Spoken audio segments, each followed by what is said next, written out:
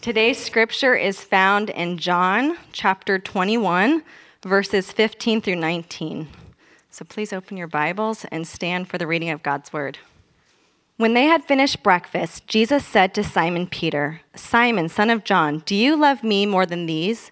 And he said to him, "Yes, Lord, you know that I love you." He said to him, "Feed my lambs."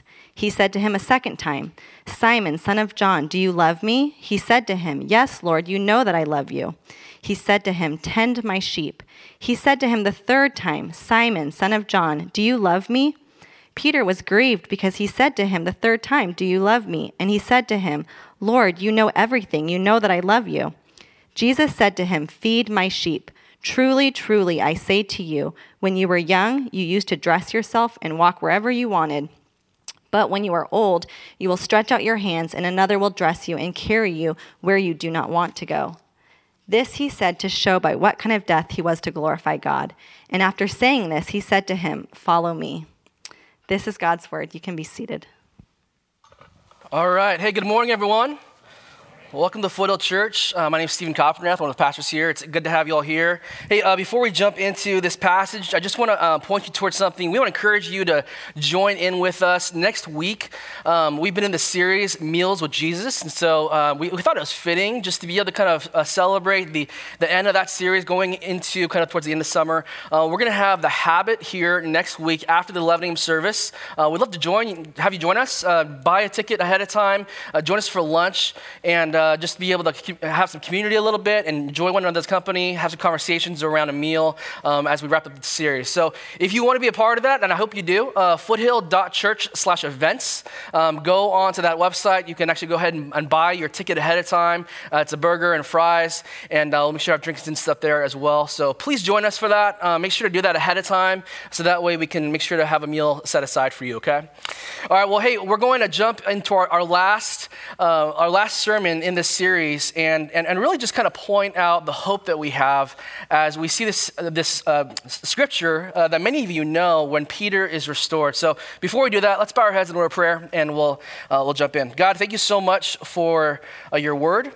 We thank you for the way that you are shaping us as a community, as individuals, Lord, through Scripture. Lord, I pray that you would do that this morning as we open up John 21, as we see this story that maybe many of us have studied or read before. Maybe it's the first time, Lord, but God, would it provide hope for us as we consider our own sinfulness and the way that you restore us in so many ways.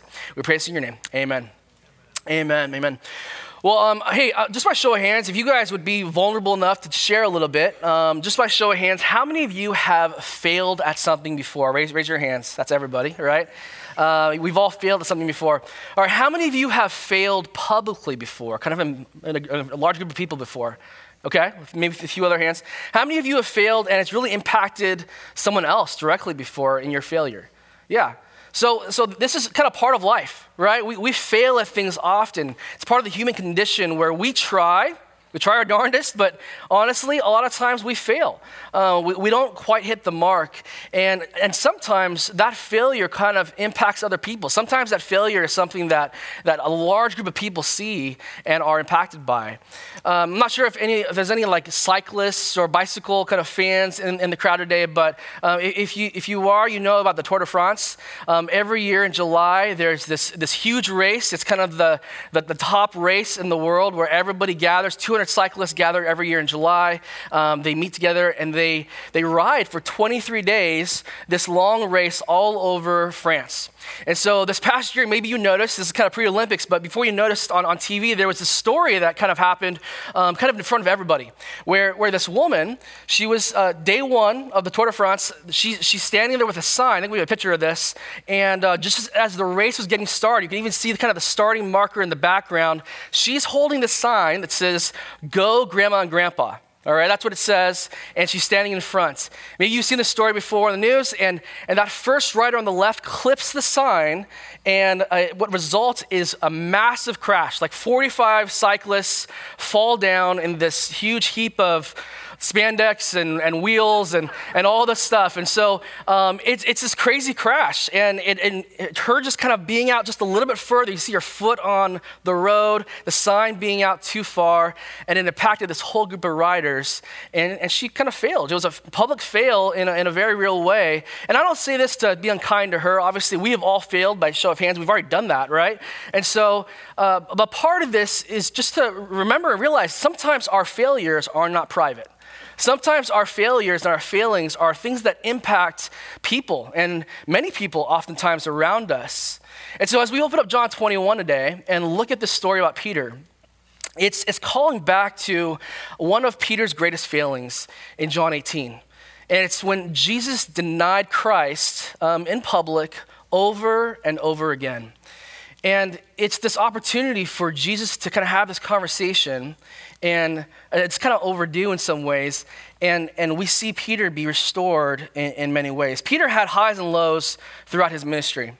Peter had many times where he actually did things well. When you're Peter, you kind of swing for the fences oftentimes, and sometimes you hit a home run, sometimes you strike out. And Peter was the first person through faith in God to walk on water. It's pretty amazing. For all the stuff that Peter we kind of throw eggs at him sometimes, he actually walked on water because of his faithfulness to the Lord. Peter was also the one who rightly identified that Christ was the Messiah, that Jesus was the Messiah, that he was the one to come and save the world. And in fact, Jesus says, hey, keep that to yourself for a while, Peter. But Peter was the guy who saw that happening. But as we know in John 18, he was also the one to deny Christ. He was also the one, for all his talk, for all his kind of big game talk, he was the one who ran away out of fear for his own life when people said, hey, don't you know Jesus? Aren't you associated with this guy? And Peter says, no, it's not me. And he does that 3 times in John 18. And so what we see here in John 21, if you back up a little bit before Alina read, John 21:3, we see that we are now in this place where Jesus has in fact been crucified. He's been raised from the grave. We have kind of the gospel story complete where Jesus has done this for us through all the time. And he's been raised from the grave. Now he's appearing to people kind of in the area. And there's this conversation between Peter and Jesus that's kind of a long time coming. It's this awkward chat that we're about to be privy to a bit. And before we get there though, we see in John 21:3 that Peter says, you know what, I'm going fishing. I'm going to go back to my life that I was doing, that I was up to before I even met Jesus. And so he says, hey, disciples, come with me. They go fishing. They don't catch anything. There's a voice from the shore, you recall, and it's actually Jesus. And he says, hey, put your nets on the other side. They do. They catch a bunch of fish. And they realize, oh, my gosh, that's him. He's here. And so Peter dives into the water. I love it, actually. It says that he grabs his cloak first, puts it on, and then he dives in the water. He's just so overwhelmed by the information that he's hearing. And he jumps in the water to race to the shore to meet Jesus on the shore. And this is kind of where we find ourselves in this Meals with Jesus series. And he's making breakfast. That's what Christ is doing here on the beach.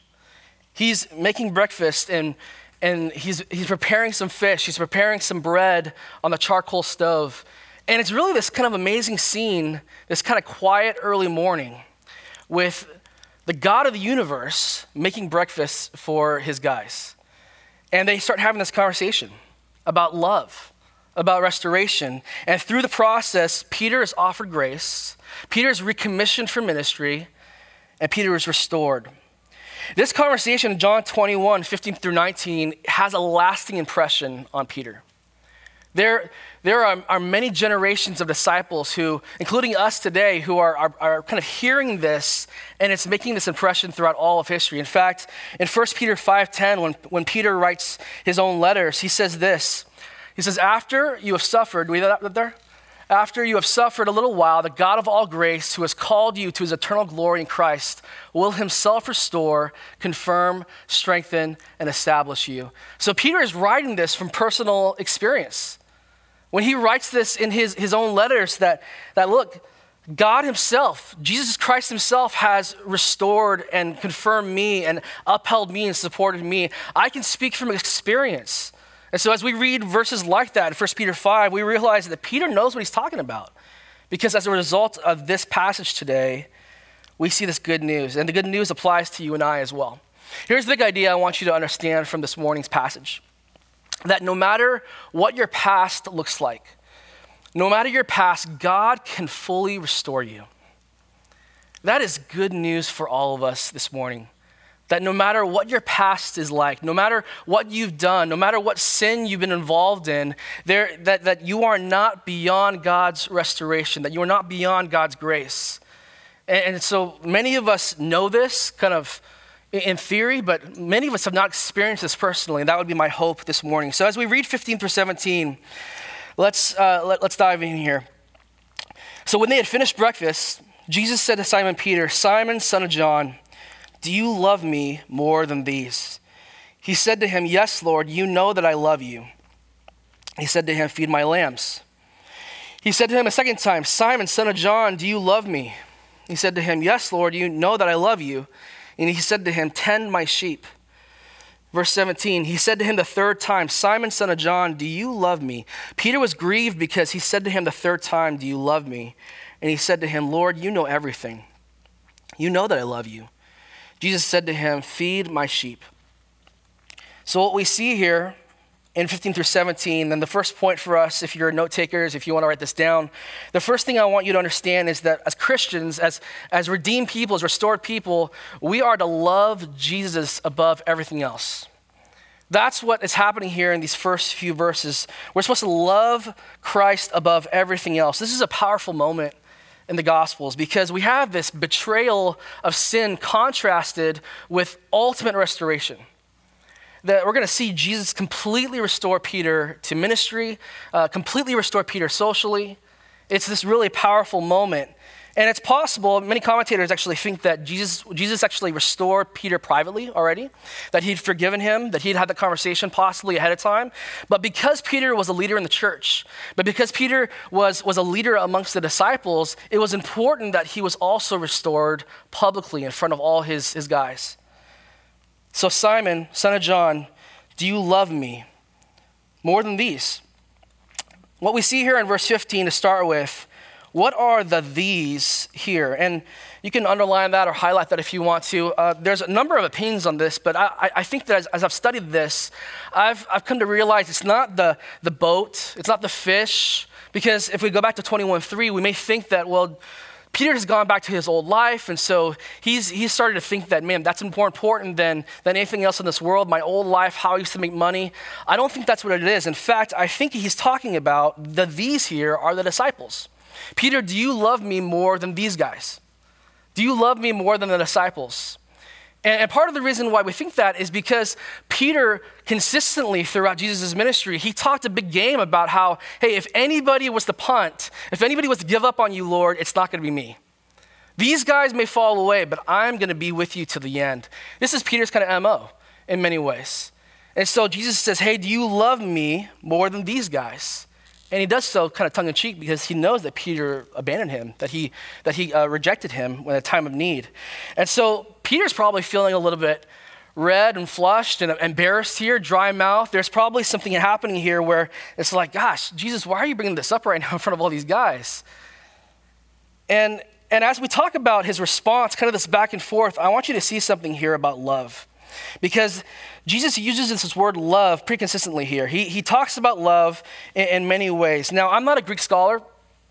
There's a lot going on here, but this word love is used differently because this book was written in Greek, koinonia. There's different words for love happening here, and so when you look through 15 through 17, this back and forth of Jesus saying, "Peter, do you love me?"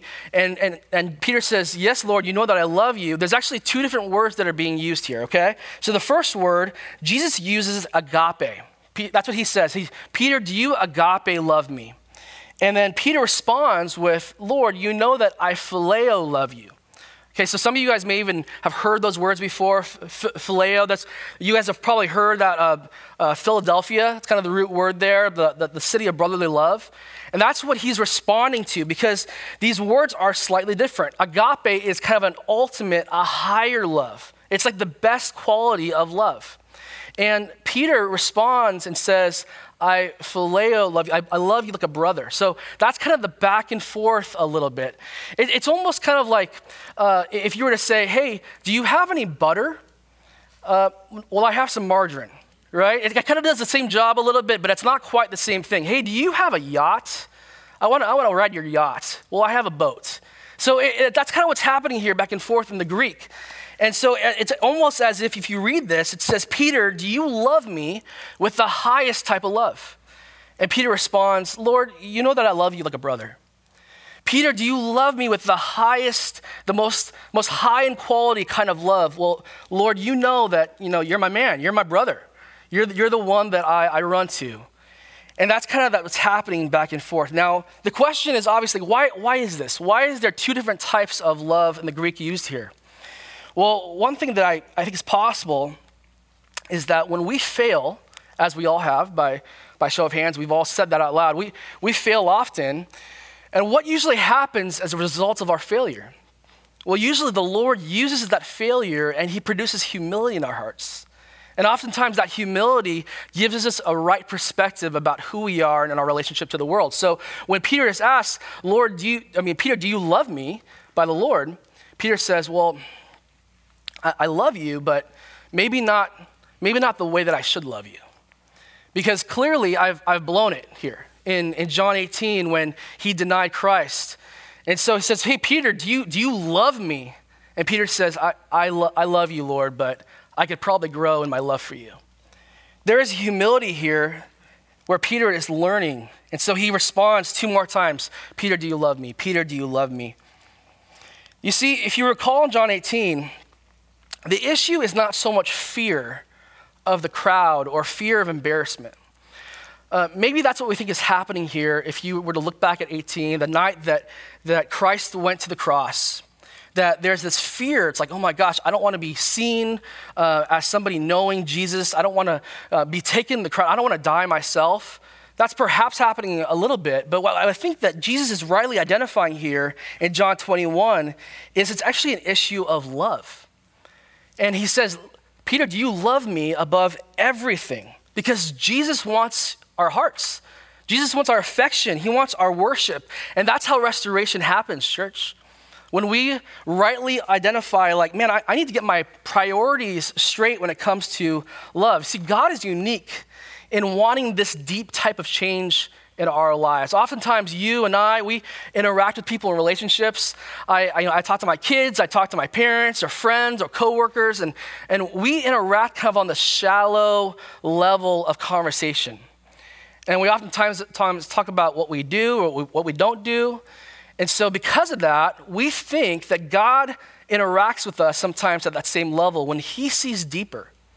In fact, God doesn't so much care about what we do, he cares about why we do it. That's what he's getting at here, the heart, the motivation, ultimately kind of worship, and how we see God clearly in that way. We think about output. We think about what we produce. And so that means if I'm Peter, and if I've denied Christ 3 times, then my output is bad. And so I am devastated. I'm completely ashamed, and I can't believe I blew it in that way. On the flip side, if I'm Peter, or if in your own life, if we've nailed it and we've done a great job in the Christian life, then we get all prideful and puffed up and excited. And Christ rightly says, no, it doesn't matter what you do or you don't do. It matters a little bit, but mostly what I'm concerned about is, do you love me? Do you love me? Are you putting me above all other things? In fact, Revelation 2:4, Jesus does this again. He confronts the church in Ephesus. He says, look, you're not tolerating false teachers.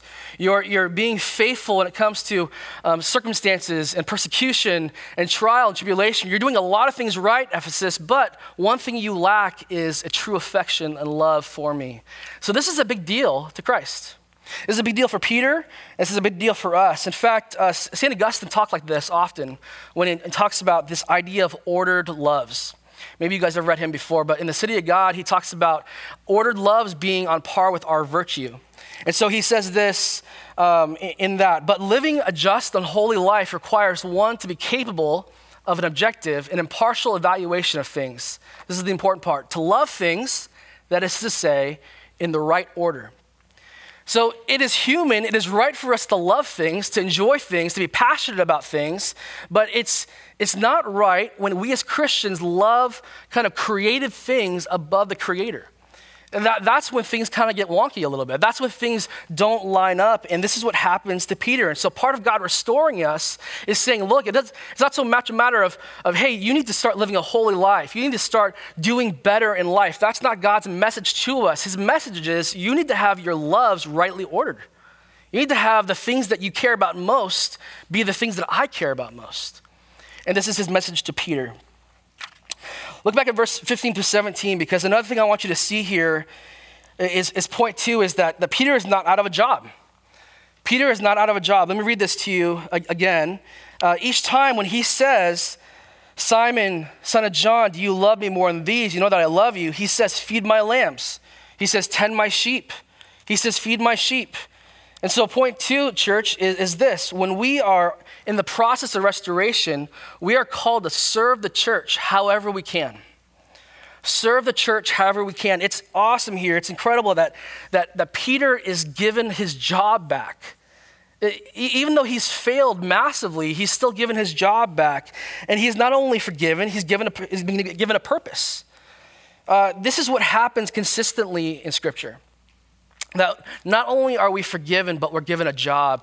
In fact, if you recall, if you fast forward to the story of Saul who becomes Paul, the Apostle Paul, he has this radical transformation on the road to Damascus. Jesus himself meets him there. He blinds him, and he says, look, Saul, you've spent your days persecuting Christians, and now I have another job for you to do. I have a new task ahead for you. And he says, you're to plant churches, you're to preach the gospel, you're to write most of the New Testament. And this is kind of what Jesus does consistently. So he doesn't call Peter a failure. He doesn't say, stay away from my people, you'll just mess it up, which is kind of what we do. He says, no, feed my sheep, tend to my lambs, feed my lambs.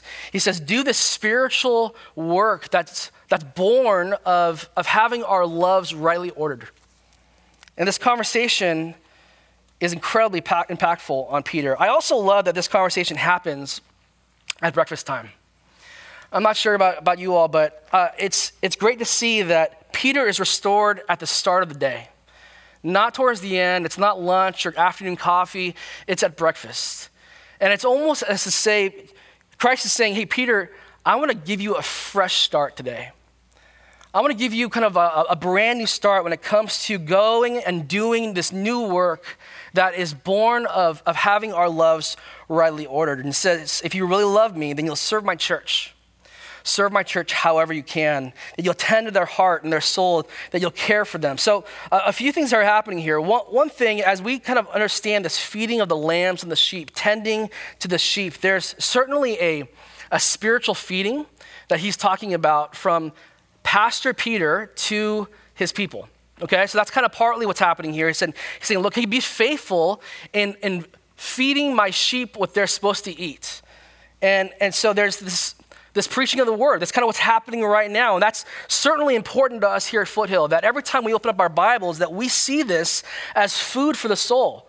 And so whether or not you are hungry or not this morning, I'm saying as one of your pastors, you need to consume this and see this as important in your life. That's part of the imperative here. But secondly, I love that there's also this aspect of pastoral care that's being reminded of tending my sheep, not just feeding my sheep, but tending to their needs, caring for them, serving them. And this applies to Pastor Peter, but it also applies to all Christians. It also applies to all of us. So Chris already said in the announcements, but I would encourage you as we think about how to best serve the church. Many of you who have been on the path of restoration over the last few years, last few months, maybe for your whole lifetime, that part of understanding how we are forgiven is that we've been given a purpose to serve one another. And so we have an opportunity right now to sign up and serve legitimately in the church. You can serve in great ways. And so the question has to be asked, who is being fed, who is being served for Christ's sake through you? Who is being strengthened? Who's being cared for the name of Christ because you're involved? Are people more spiritually healthier around you because you're around them?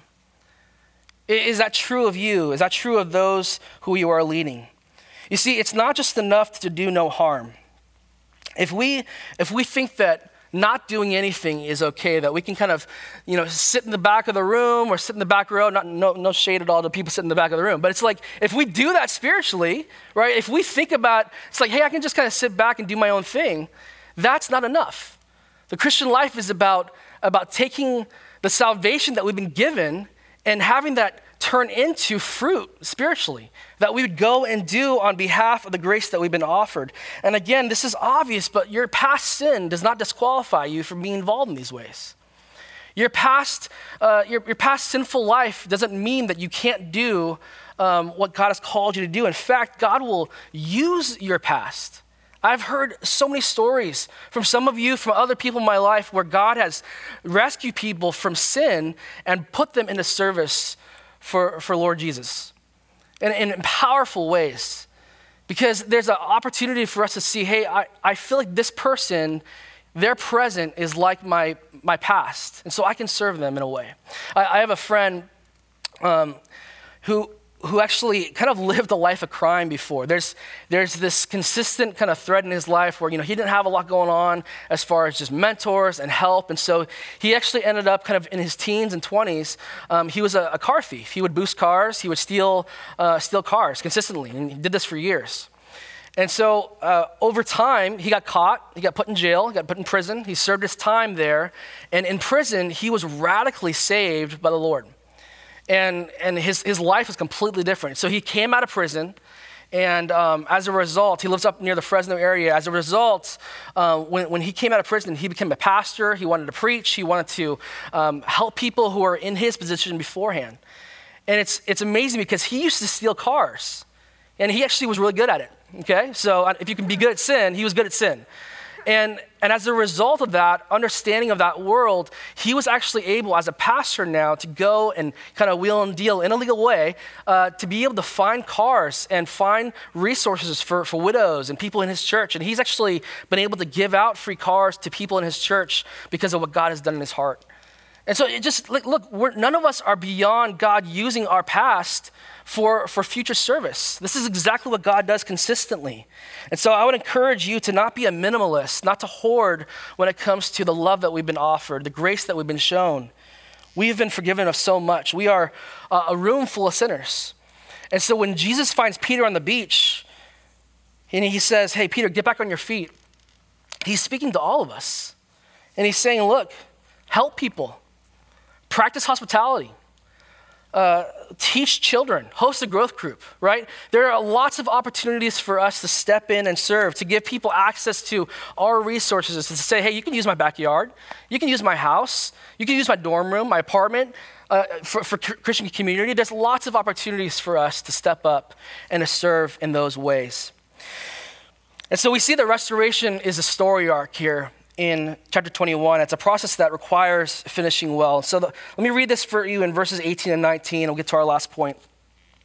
Verse 18 says this, truly, truly, I say to you, when you were young, you used to dress yourself and walk wherever you wanted. But when you are old, you will stretch out your hands, and another will dress you and carry you where you do not want to go. This he said to show by what kind of death he was to glorify God. And after saying this, he said to him, follow me. So what do we have going on here? Well, our last point when it comes to the restoration process is simply this: follow Jesus and finish well.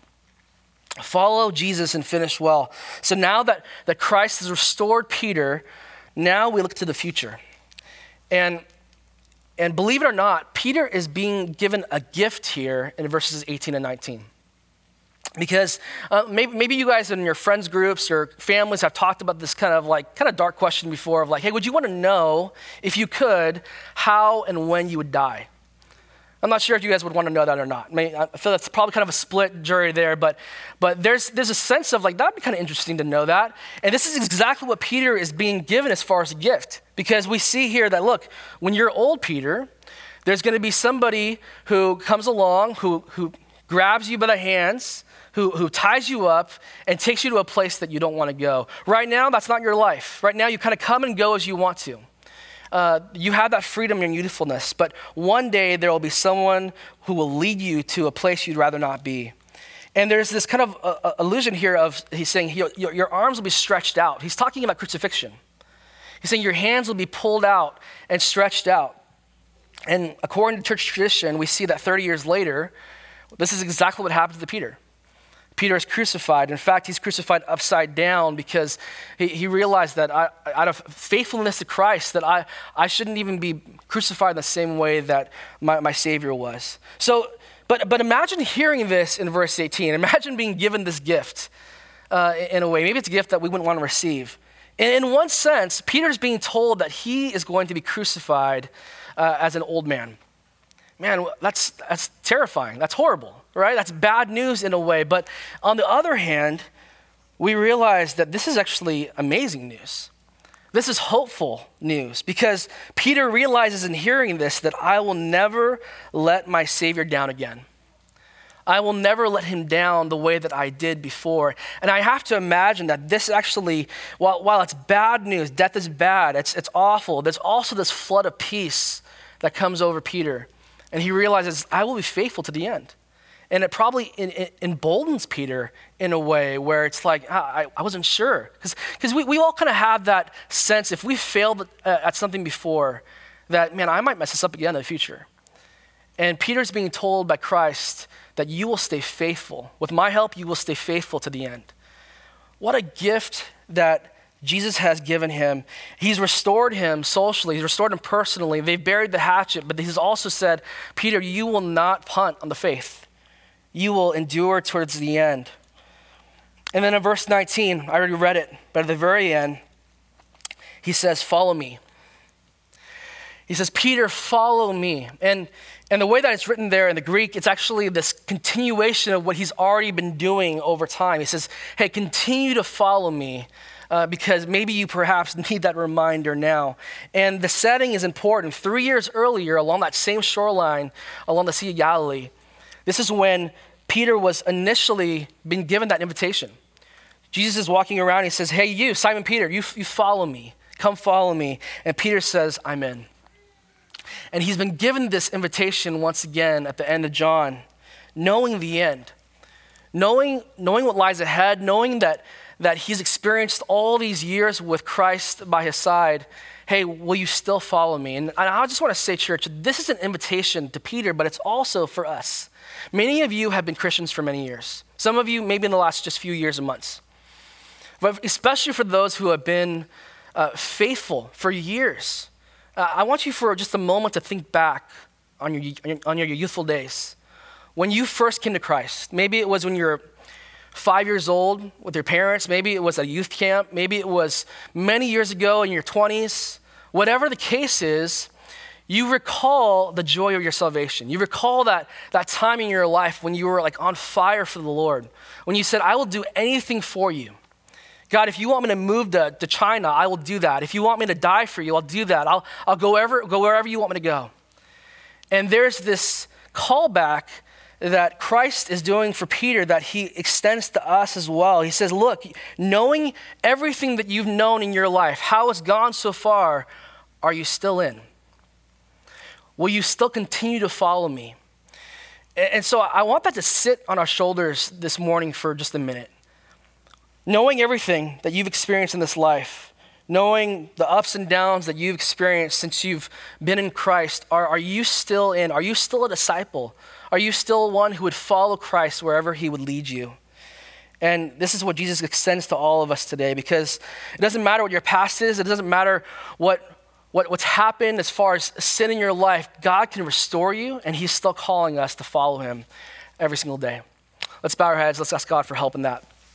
God, we do thank you, Lord, for this chance to remember your call to Peter. God, we're grateful, Lord, for this example that we see, that even though we fail often, and we will continue to do so, that you have called us into a new purpose, that you've given us grace, that you've offered us restoration. And Lord, just like Peter, you are re-engaging the question, Will you follow me? Will you continue to follow me? Will you continue to be discipled by Jesus? And so, Lord, I pray that would strike a chord with those sitting here this morning, that many of us who maybe made this decision many years ago, that we would be reminded of the joy of our salvation, the joy of our youth, in who you are, and picking up our Bible for the first time and reading about the gospel, and that we would re-engage and say, yes, Lord, I'm still following you. God, for those who are maybe hearing this for the first time, Lord, I pray that you would stir up in their heart a calling to follow you for the first time. God, that through the story of Peter and realizing that we all do fail, that there is a God who loves us enough to send his son to die on our behalf so that we could follow him and be with him forever. God, would that be enticing? Would that be something that we'd all desire this morning? God, help us in that, in this everyday work of discipleship and getting closer and closer to who you are. And praise all in your name. Amen.